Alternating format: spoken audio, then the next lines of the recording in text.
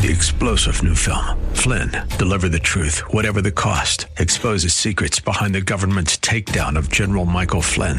Flynn knew what the intel world had been up to. He ordered the first audit of the use of contractors. This set off alarm bells. He told the truth. He was the most dangerous person for Donald Trump to hire. They had to get rid of Flynn.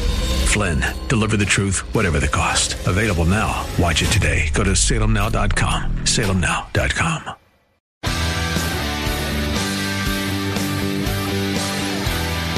Are you looking for truth from God's Word that you can understand and apply to your life? You'll find it today on Make It Clear with Dr. Stan Pons, Bible teacher and president of Clarity Christian College, formerly known as Florida Bible College. Listen now as Stan makes it clear.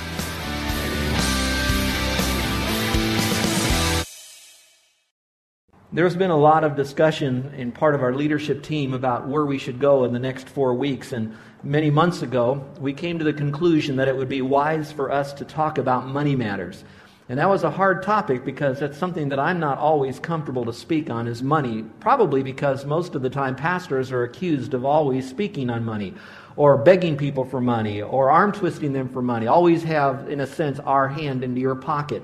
And I didn't want to be accused of that. And yet at the same time, I'm reading the newspapers and I'm affected, our family is affected by this recession that's going on. And of course, we who live on the island, we feel it differently. And even as I began to put together this series, I noticed that things are moving quite rapidly from the federal level to the state level to our particular level, wherever you might live. So all of us are being affected by this money issue. And so I said, well, I know that God speaks. And He speaks even though 2,000 years ago that His truths are relevant for us today. So they're timeless truths, and that we could look at what God had to say. So I began to go through Scripture and sense that this is where the Lord would have us to go on these money matters. And as I went through this material, I came across some of the arguments that people might throw at us, and maybe you're hearing the same thing, why that maybe it'll be harder for you to embrace these truths. The first one, an attitude might be, that you look at all of this and say, you know, this Bible, it's going to take away all my fun. It's going to tell me what I should be doing with money. Work, work, work, and give it all away. And I don't want to hear that. And so there will be people that probably will not want to hear these messages. I'm reminded what Richard Halverson said, who used to be one time the chaplain of the U.S. Senate, who himself was a great man of God, trained at Wheaton and then Princeton. And here's what he had to say. He said, Jesus Christ said more about money than about any other single thing. Because when it comes to a man's real nature, money is of first importance. Money is an exact index to a man's true character. All through Scripture, there is an intimate correlation between the development of a man's character and how he handles money. And so I think that some of us might have a little bit difficult time because we know that when we approach the subject of money and what we're going to do with that money and how we're going to get it and how we're going to spend it, that it's going to be reflective on our character, and we don't often like to have the candle of the Holy Spirit reveal deep pockets in our character that might be flawed and need to be corrected because we're so much used to the habit that we're in. And then we hear others that speak. Someone else by the name of Randy Alcorn, he's written a lot of books, a tremendous author. In his book called Money, Possessions, and Eternity, he writes this, tongue-in-cheek. He says, were I the Bible's editor, I would cut out much of what it says about money and possession. Anyone can see it devotes disproportionate amount of space to a subject of secondary importance.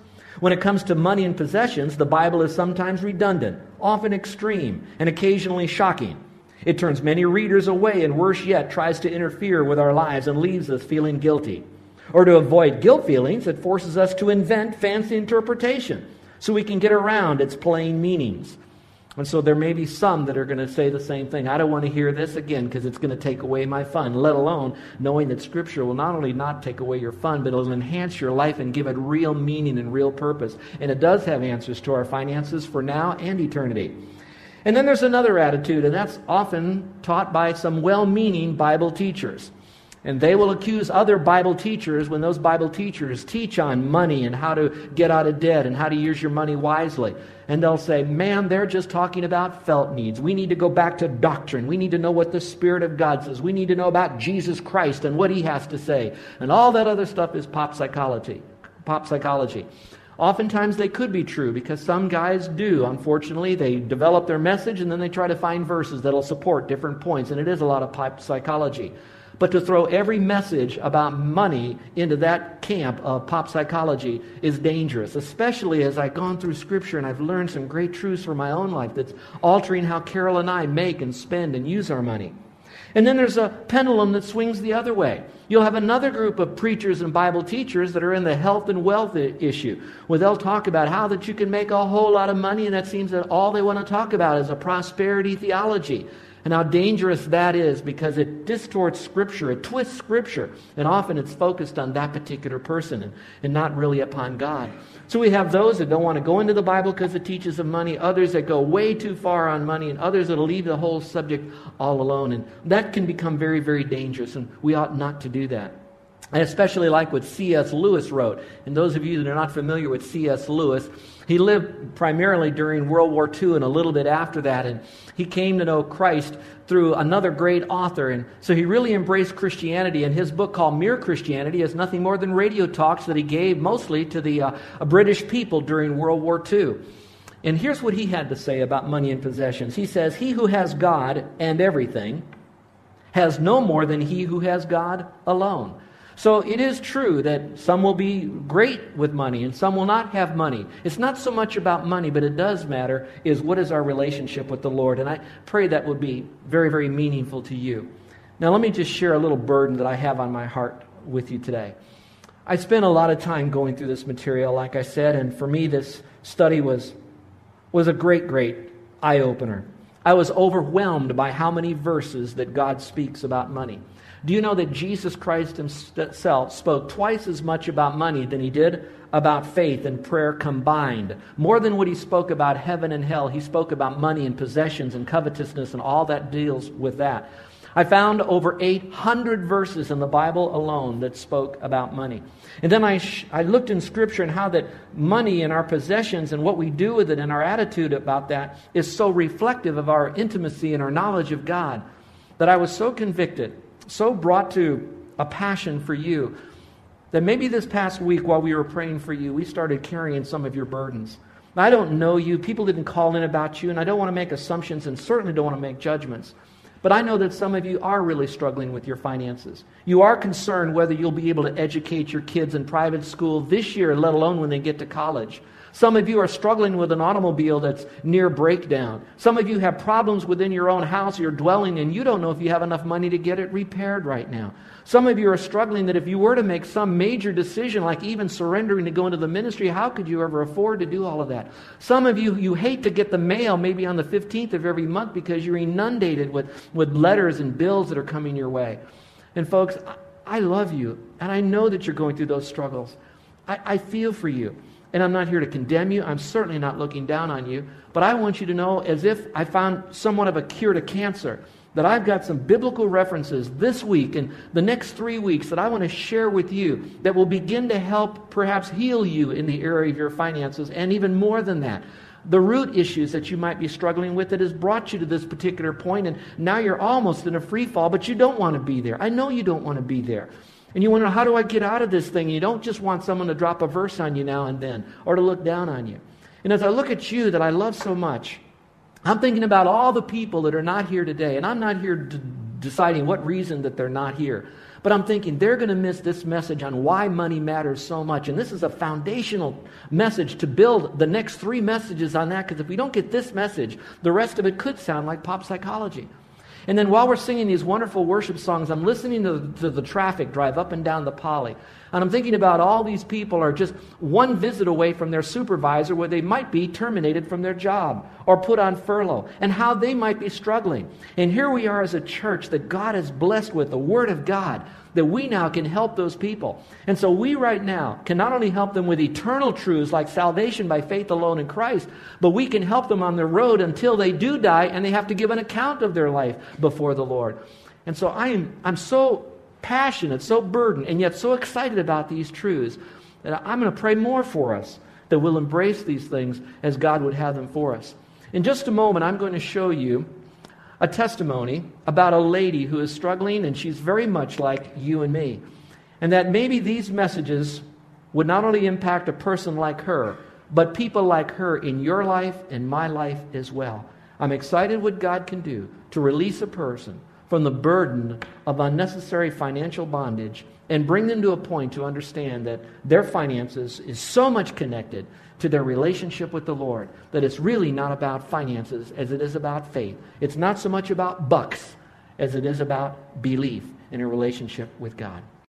Our gracious Heavenly Father, I do thank you for those that have come alongside each of us from time to time to help us, to remind us that there are a lot of Gwens out in the world that need to know that you love them, and that, Father, that the Word of God is really a key that can unlock a life of joy in you, and that you remind us through your Word that our life will not be a life without problems and challenges, but it will be a life with a problem solver in it, you. And so, Lord, help me through the next 3 Sundays beyond this to be able to unlock the truths of God's Word, to help people to have a deeper, richer relationship with you that will spill out into their own personal choices and how they acquire and manage and distribute the resources that you, a very generous and bountiful God, provides for us. And let us do it with great joy. In Jesus' name we pray. Amen. There are a lot of questions we could ask, but probably the most important and most haunting question is why do money and possessions mean so much to the Lord? And that would be a great discussion to have perhaps on the way home or if you're at the beach later this afternoon. But I would like to submit some answers to that question that I think would help us to understand why would God put 800 verses in the Bible and Jesus Christ speaks so much about these truths to us today. Why would it be so important? Well, let me give those to you now, at least some issues that you might be able to embrace and to see why we need to be here every single Sunday, hear these messages, and invite our friends to hear them as well. Here's number 1. God uses money as a test of our money management skills before entrusting us with spiritual matters.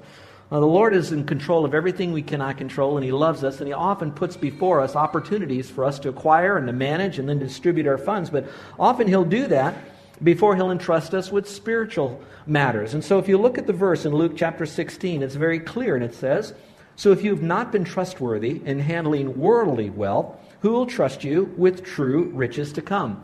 In fact, there's a passage of Scripture that even indicates that how we address and our attitude toward money can affect even our eternal salvation.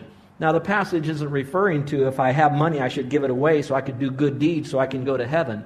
But it's often said in the context that we look to our money and we also look to that to be our Savior, the one who'll take care of us now and who cares about the future. And we neglect our personal salvation when the Lord says, hey, turn away from that. And you need to look to me, Jesus Christ, as your only hope to get into heaven. But some people are so enslaved with money and what it'll buy for power, possessions, and prestige and position that they really miss personal salvation that could be found in Christ. And so often before the Lord allows us to get involved in spiritual matters, in spiritual leadership, it's looked upon how we're going to handle our personal finances.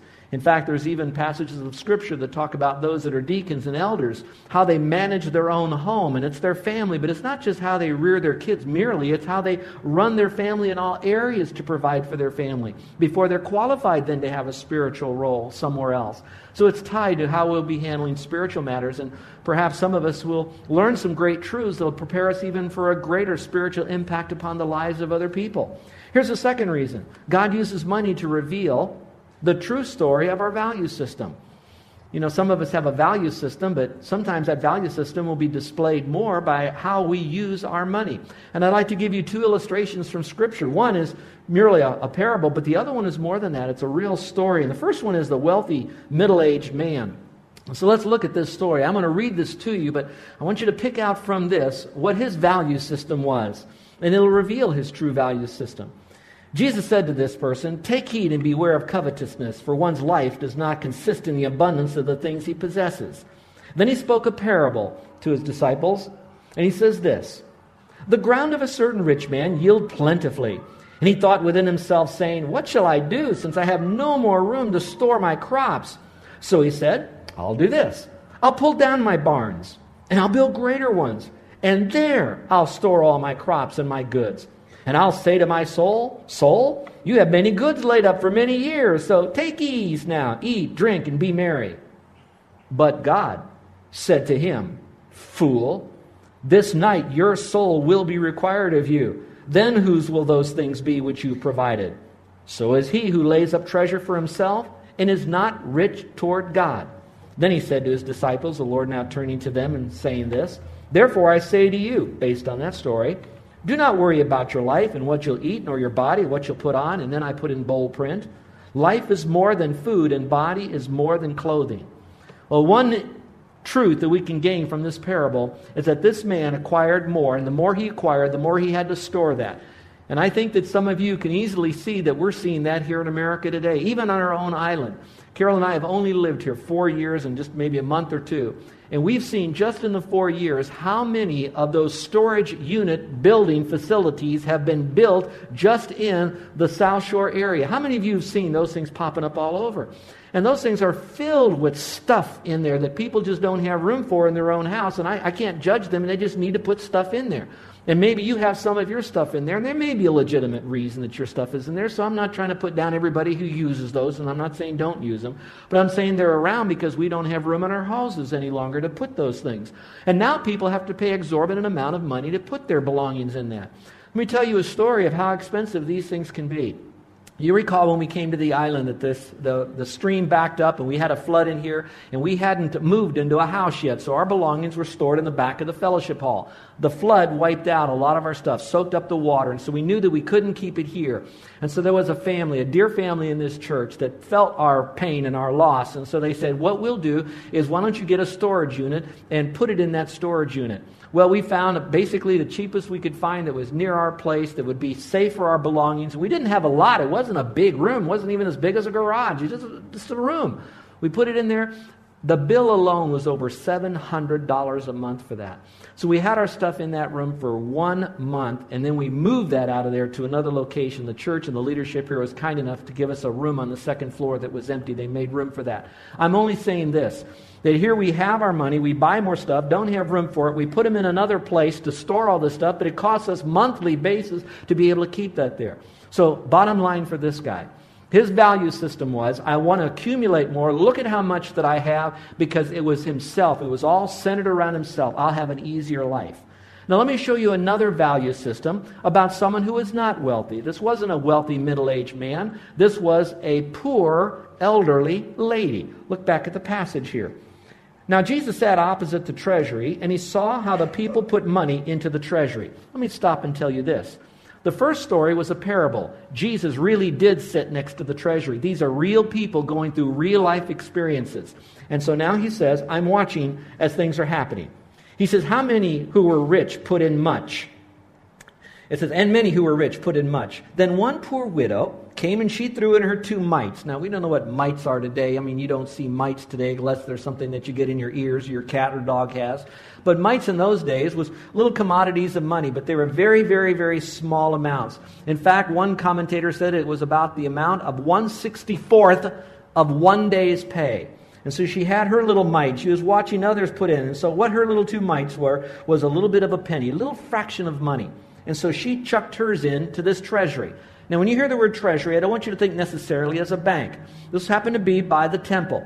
And there was different areas as you would move into the temple. And this is the one primarily where the women would go. There were 13 different receptacles that looked like trumpets, upside down trumpets. So you would drop your money in, and it would kind of filter down in and fill it up. That money was used in the temple for a couple of reasons. One, it said that it was used to take care of those who were poor. It took care of taking care of the financial needs of those who were serving in the temple. But more than that, it also took care of the actual upkeep of the temple. It would buy wood. It would buy the supplies to make sure that the people would have a place to go to worship. Now, here was this lady. She was very poor. And let's go on with the story. She threw her money into that treasury, and it goes on to say this. So he called his disciples to himself. Jesus did this, and he said, assuredly, I say to you, that this poor widow has put in more than all those who have given into the treasury. That means both men and women. For they all put in out of their abundance. So they gave money, but it was out of their abundance. And then I put in bold print. But she, out of her poverty, put in all that she had, her whole livelihood. So if I could take from these 2 stories about how that our money will reflect our value system, this guy kept getting more money, and he kept building more barns to put his stuff in so he'd have an easier life, because it was all about him. And the Lord was saying, don't worry about your clothes, I'll take care of that. So it's not about you. His value system was, money is about me. This story is talking about a lady who gave all that she had, and so for her, when she gave it, it was about others. It was to take care of the temple. It was to take care of the poor. It was to take care of those who were facilitating worship. It was not about her, it was about others. So when we look at our funding that God has given to us, He says, money matters to me because it's going to reveal to you first, as it reveals to me, what your value system is and what you do with the money that you have. Carol and I are blessed to be paid by serving here at the church. And as we get our particular checks, we have to make decisions on what do we pay first. And we have this bill, that bill, this bill, that bill, and what we need to give to the church as well. We are facing the same struggles you are. And as I look at this, I know that how I'm going to spend my money is going to reflect is what is my relationship with the Lord. So while you think these messages are a lot about money, it's mostly about our personal walk with God. All right, let's look at the third reason that money matters to the Lord. We learn how that with money, it's going to test our spiritual level. It's going to test our value system. Number 3, God uses money to make a difference financially in our family tree. I thought that was interesting as I went through this passage of Scripture. It says, a good man leaves an inheritance to his children's children. Now that is a very important truth there, to their children's children. So then I did a study on inheritance, not so much that I'm inherited into Christ, etc., but our finances from the Old Testament. And here's what I discovered. I discovered that in the Old Testament, as the families would acquire resources, we'll say, possessions. Today we'd say mostly money, and with the money we'd get possessions, but mostly just possessions. They would have land and flocks, and they would have farming, and they would develop more land, etc. They had possessions. Now what it said in the Old Testament was that when they were to provide an inheritance for their family, that if they had children, the firstborn would get a double portion. A double portion means that the firstborn would get twice as much of the division of the property, of the possessions, than the rest of the kids. And that's because Dad loved the firstborn more. No, that's not why. There was a reason, because the firstborn being then obviously older than the rest of the kids, those kids would still need to have an older, more mature person who hopefully have been mentored by a godly set of parents so that this person had right value systems.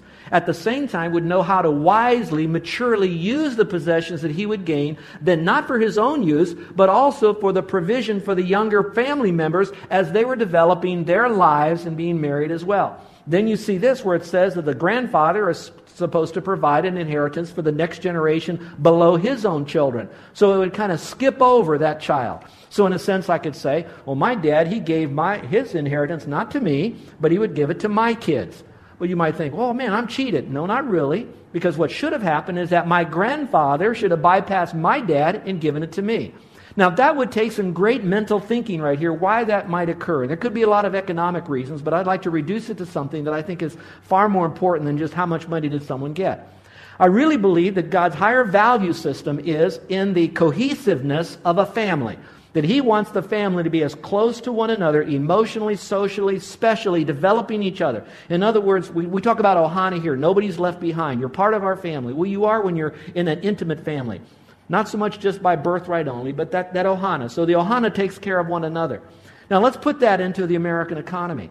What's happened is the family has been so fractured for so many years because of a lack of applying God's principles of why money matters to Him, that now what's happened is these people are in need, or they think they're in need, and so now they want to acquire more. So kids, and we're talking about adult kids, are acquiring more by borrowing, etc. They get into a jam. A catastrophe happens. There's no family or a village to help a family to really be there for them. So now we begin to look to the government. And of course, then the government gets out of hand, and now we have what we have often where we are today. And I don't want to get too much into our political arena, as much as I'm telling you that it does not take rocket science to know that God's economy was that the family takes care of themselves first, the church family, God's people, takes care of one another first before they take care of others, Galatians 6:10, and that we shouldn't be looking necessarily to outside interest. Now let's go a little bit further with that analogy. Why we're doing this is to show to the world an opposite, a Christian worldview than what the worldview has, so that people will embrace a family that is financially healthy. I didn't say rich. We're not talking about riches. We're talking about financial stability. We're looking at a godly community, a faith community that's working together to take care of one another, and people that are looking at that and saying, what you have, I want. Now, what we have is our principles. Now, these principles are born from God's Word.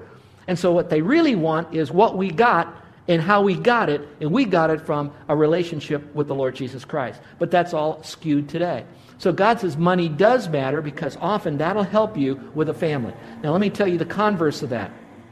Then money also can divide families. I wouldn't be a bit surprised if those that are hearing my voice today are living in a family that is broken apart because of the misuse of inheritance. You know the story where there's a will, there's a relative. You've heard that, So when there's a will, when there's an inheritance, people are always trying to grab money. It's dividing families and not putting them together. So it's not just merely handing money to people.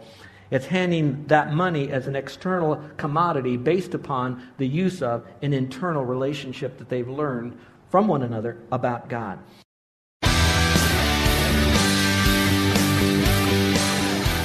This is Joe Pons, and I want to thank you for listening to Make It Clear with the teaching of Dr. Stan Pons, founder of Make It Clear Ministries and president of Clarity Christian College. Make It Clear is dedicated to taking the Word of God with clarity into every person's world. It's the support of listeners like you who make the ministry of Make It Clear possible. You can provide your tax-deductible gift to Make It Clear online by going to makeitclear.org. That's makeitclear.org. Thank you for helping us make it clear. If you would like to have Dr. Pons speak at your church or event, please email us at tellmemore@makeitclear.org. That's tellmemore@makeitclear.org. Thank you, and remember to make it clear.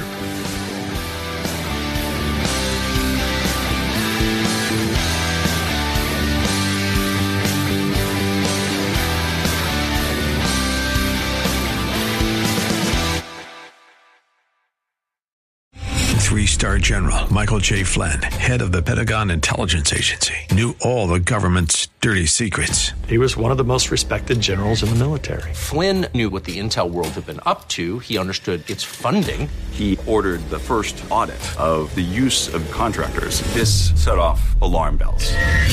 The explosive new documentary, Flynn, Deliver the Truth, Whatever the Cost, uncovers the facts behind this scandal. Flynn told the truth. He was the most dangerous person for Donald Trump to hire. I find out the worst enemy that I'm going to face in my life is right here in America. They took my assessment and they wanted me to change it. And I was like, I'm not changing it. They had to get rid of Flynn. With in-depth interviews, archival footage, and never-before-seen personal records of the man behind the headlines. I just felt like I was drowning. Flynn, Deliver the Truth, Whatever the Cost. Available now. Watch it today. Go to salemnow.com. salemnow.com.